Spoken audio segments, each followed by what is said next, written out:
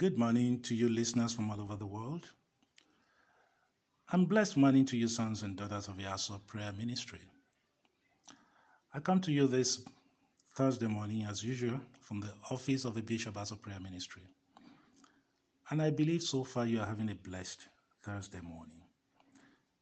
Today I'm going to continue in the same vein with the topic I started sharing on yesterday. And it's taken from the book of 2 Chronicles chapter 7 verse 14. 2 Chronicles 7:14, which says, "If my people who are called by my name shall humble themselves and pray and seek my face and turn from their wicked ways, then will I hear from heaven, I will forgive their sins and I will heal their land." And yesterday we did talk about the need to humble yourself and what it means to humble yourself. We defined and talked about those who are the people of God and what the implication means to be a people of God.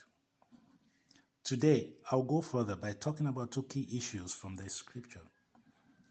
One is to hear from heaven. The other one is to turn from wickedness. So, in other words, this scripture is telling us that one of the prerequisites for God to hear our prayer is a turning away from wickedness.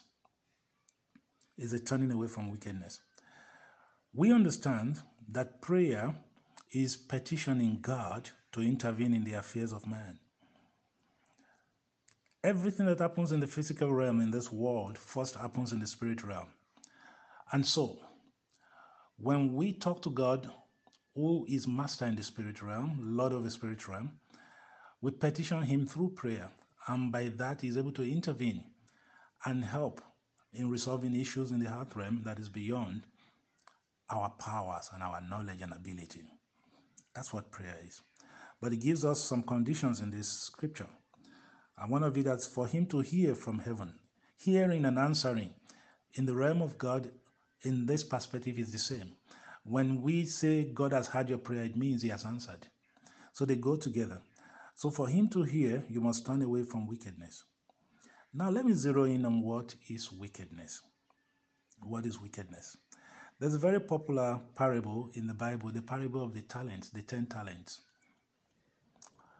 We are told that a master was going on a journey and then he called his servants one day together and he gave them talents. He gave to one 5 talents, he gave to another 2 talents, and he gave to another one 1 talent. And he told them to do business with it until he comes back. So those talents are gifts that they were supposed to multiply and do business with. God is a businessman. No wonder he gave us the mandate in Genesis. He said, be fruitful and multiply. One of the purposes of business is to create fruitfulness and to multiply therewith. But this is what happened. The servant whom he gave talents to, the one he gave 5 talents to, when he came back, he had multiplied the 5 talents and now it became 10. And the master was very happy. And he commended him. And he says, you are a good and faithful servant. The one he gave 2 talents to had turned it to 4. The master was very happy. And he commended him and he blessed him by giving him more. And of course, he gave more even to the one who had 5 talents turned to 10. But the one who had only 1 talent, he came and brought back the 1 talent. And he says, here is the 1 talent. I know you are a mean man who likes to reap where you do not sow. So I took your talent and I kept it aside somewhere. And he gave it back to him. And here's the funny thing. The master looked at him and he called him a wicked servant. A wicked servant. I want to take from this context the definition of wickedness. The master did not say you are a lazy servant or a disobedient servant or a rude servant. He says you are a wicked servant. So in this context, wickedness is when you are not fruitful in the gift and the talent that God has given you. Wickedness is when you don't multiply, you don't make use to be a blessing to others. What God has put in you that is supposed to be used to bless the kingdom, that is wickedness. So when God says in this scripture, turn away from wickedness, it means even in this time of lockdown, it's a time for every one of us to reflect in what ways are you wicked in the context of this scripture and what must you do to turn away from it. Every one of us has got gifts, we've got talents. There are things that God has deposited in us. That is not just for you, but to be a blessing to the body of Christ. Some people are gifted in prayer, but they've never really built it, multiplied it, made it fruitful to be a blessing to people. Some are gifted in building wealth, some are gifted in teaching. There are some whose gift is hospitality. Some, their gift is just caring for people. Whatever it is that your gift is, this period is a time for you to dig deep within you and know that that gift is not just for you and yourself.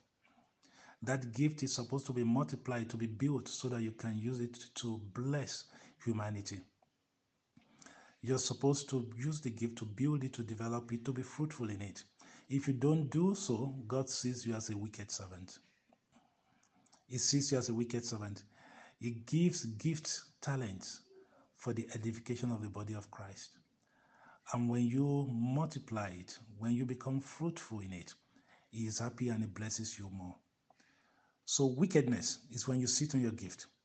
But you have the opportunity at this period of lockdown. Learn to pray more. Learn effective prayer. Learn to teach more. Be a good teacher of the Word of God. Learn to care more. Learn to administer more. Whatever it is that is your gift, build it, develop it so that you can be a blessing to more people. That is turning away from wickedness. Wickedness is selfishness, where you think of you and you alone, and you keep your gift to yourself, whereas the gift is supposed to be a blessing to humanity. That is wickedness. Remember, in a way, the fig tree in the Bible was wicked. It was supposed to be fruitful, to feed people.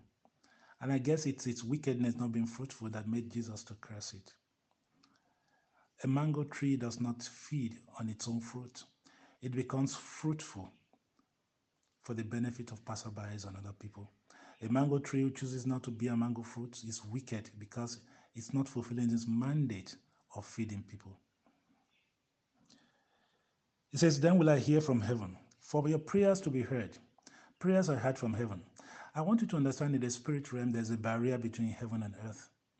That's why we talk of open heavens. In the Bible, many times we are told to pray that our heavens will be opened. In the book of Luke chapter 4, we are told that when Jesus was baptized in River Jordan, the heavens opened up. So it means the heavens can be closed and the heavens can be opened. Prayers are heard from heaven and the heavens must be opened before the prayers can have a crossover up and down. Remember the breakthrough even in the book of Genesis for Jacob came when he had a dream and he saw a ladder ascending between heaven and earth, a ladder going from earth to heavens, and the angels were coming up and down through the ladder. That ladder signifies an instrumentation that opened his heavens for him to be moved into his divine destiny. For your prayers to be heard from heaven, your heavens must be open. And your heavens are opened when you're a beloved son, when you walk in the consciousness of you being a beloved son. The Bible says in the book of Luke chapter 4, it says, when Jesus came out of the water, the heavens opened up. And God says, this is my beloved son in whom I am well pleased. When God is pleased with you, when you become the beloved of God because you please him in your ways, your heavens will be opened. Your heavens will be opened, and then your prayers will be heard. So at this time of lockdown, do whatever it is to please God. Meditate on his word. Do good. Help the homeless. Feed the poor. They are your neighbors. They are people living next to you. You've never been bothered to know their situation and their circumstance. Some of them have no clothes. They have no blankets for winter. They have no food to eat. Now that you are locked down, you are not always rushing to and from work every day without caring who is next to you, who you pass on the road. It's a time for you to see those people around you who are in your sphere of influence, whom God has positioned there so that you can be their blesser. It is time for you. Wickedness also involves feeding those who are hungry, helping the homeless, the orphans, the widows, and so on and so forth. Those who are underprivileged. Now is your time to shine your eyes and see them. Before now, you've been rushing. You never saw those that are around you. See them and help those you can. When you do it to one, you do it to God. The Bible says, Jesus talking, he says, when I was homeless, you gave me a home. When I had no food, you gave me food. And then they asked him, when did we see you homeless and gave you a home? When did you see you hungry and we gave you food? He says, as long as you do it to one of these ones, hungrily roaming the street, locked down in their house without food, in this time of coronavirus, he says, you have done it to me. So don't just stay hidden in your house, hiding away from a virus. See what good you can do to those who are less privileged in your neighborhood. Social distancing does not mean you cannot give food to your neighbor. If you have to throw it at them, throw it at them. Social distancing does not mean you cannot give blankets. Give something to be a blessing to your neighbor who you see is suffering. Don't use social distancing as an excuse. Let it be also as a means for you to open your eyes and see the needs around you so that you can be a blessing to others and you will not be seen as a wicked servant.